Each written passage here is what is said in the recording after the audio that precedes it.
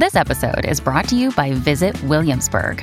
In Williamsburg, Virginia, there's never too much of a good thing. Whether you're a foodie, a golfer, a history buff, a shopaholic, an outdoor enthusiast, or a thrill seeker, you'll find what you came for here and more. So ask yourself, what is it you want? Discover Williamsburg and plan your trip at visitwilliamsburg.com. Ever feel like somebody's watching you? Well, it turns out you're not exactly imagining things. I mean, there probably isn't somebody actually there, but there might be something called a phantom presence, and your brain is creating that sensation. Dr. Ben Alderson-Day is an associate professor of psychology at Durham University and the author of Presence, The Strange Science and True Stories of the Unseen Other. And thank you for joining us this morning. Oh, well, thank you for having me. How common is this feeling of kind of being watched? It's hard to put a precise number on it because it's quite a hard feeling to describe. But we know from other, say, hallucinatory phenomena that it tends to affect between 5 and 15% of adults in their lifetime. And for this particular feeling, this sense of phantom presence, you get these in situations like sleep paralysis, which affects about kind of 7% of adults. So those are kind of rough ideas at the moment, but really the science of felt presence is only just starting. Okay, and so what does it mean exactly? Like, am I being watched, or is there something going on in my brain? It could be a combination of things. We certainly have some models now for understanding how our brains can create this feeling. So scientifically, we tend to call it felt presence and define it as the feeling that someone is close by without any clear sensory evidence. So it's not just about hearing a voice in the other room and thinking, maybe somebody's there. It's really like just a very basic feeling in your bones that somebody's nearby.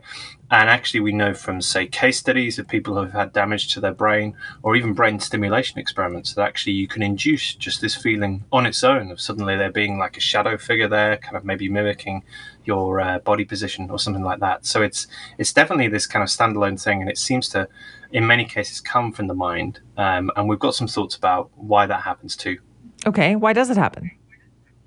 Well, if you look at the areas of the brain that are mostly involved, a lot of them are integrating information from a variety of senses to give us an idea of where our bodies are in space. We all have this capacity. We're used to talking about the 5 senses, but actually we have many more forms of sensory information, including something called proprioception, so the feeling of where your muscles are in space, where your limbs are. Even if you shut your eyes, you have a vague sense of, say, where your hands should be or your feet should be. And it seems to be that if we disrupt some of those cues, that kind of integration of information, then you can actually end up with some pretty unusual situations, including people feeling like there's actually a duplicate body or a phantom body near to them. And that's true of the areas of the brain too. If we look at the bits that are patching together all these cues right at the same time to give us a sense of body position, if you disrupt those areas, then you get this experience. Right. It seems to me, though, you're also kind of dispelling the idea of ghosts, Dr. Alderson-Day, because isn't that the feeling that people report when they think that maybe there's a presence there with them? It could overlap with some of those accounts. Certainly, for a lot of people would assume it's the stuff of ghost stories. I think one key difference is often when people talk about those sorts of experiences, they're talking about very specific places or situations in which they might suddenly experience what feels like a ghost to them. The thing with these presences is that often people get them recurrently, and they seem like they're tethered to them, as if they've got a kind of umbilical cord, like it's your own personal ghost in some way. And we see it pop up in clinical disorders like schizophrenia or Parkinson's disease. We see it happening around the boundaries of sleep, as I mentioned. They can happen in grief and bereavement too, and even survival situations. But it seems to be something more about us as people rather than your classic haunted house. So I think there's overlap there, but I'm certainly not. It's not my job to dispel everybody's unusual ghost stories. Would you say that it's more about what's happening inside of us as opposed to what's happening around us?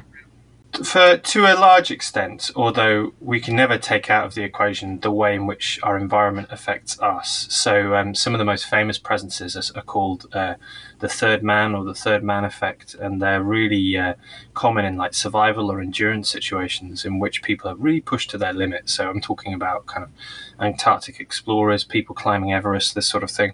Very often they describe being accompanied by a companion that often, just gets them over the line or saves them in the nick of time. They might not be able to see or hear this companion, but they're not alone really at crucial moments.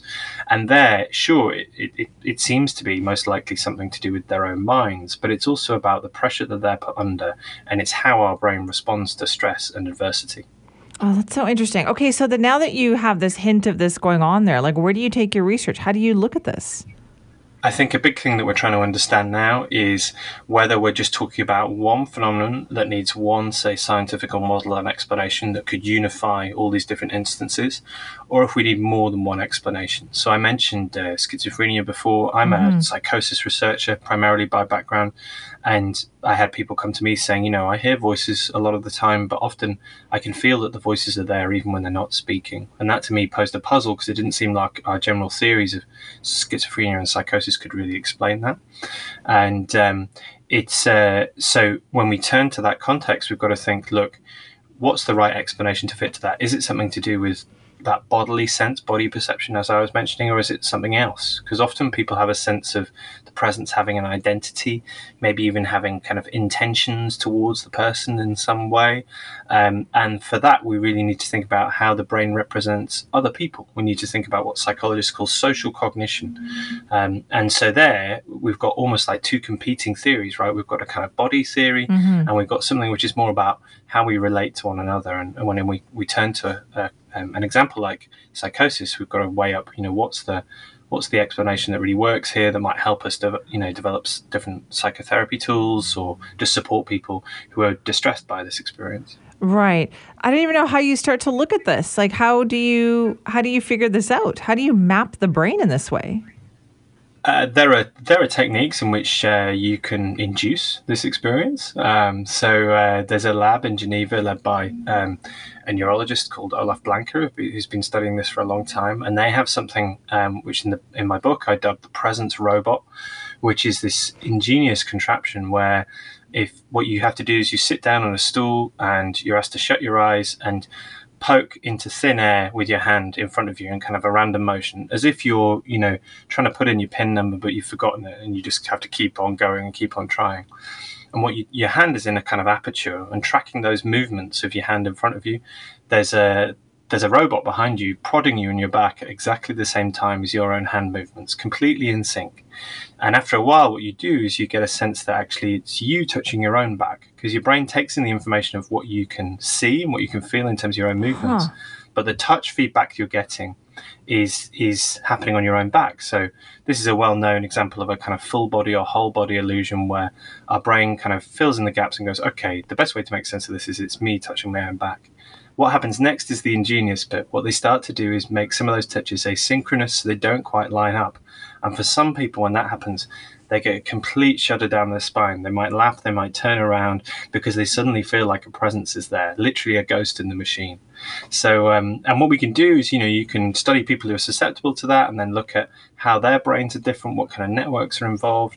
People with Parkinson's who are really susceptible to presences are particularly susceptible to this presence robot as well. So it might sound pretty outlandish and even kind of a bit wacky, but actually, we have the tools to try and tease apart how our brains kind of construct our sense of selves and the sense of the other, the phantom other. Oh my goodness, that was fascinating. Thank you so much for joining us this morning. Not at all. Thank you for having me. It's Dr. Ben Alderson-Day, who's an associate professor of psychology at Durham University and the author of a book called Presence, The Strange Science and True Stories of the Unseen Other.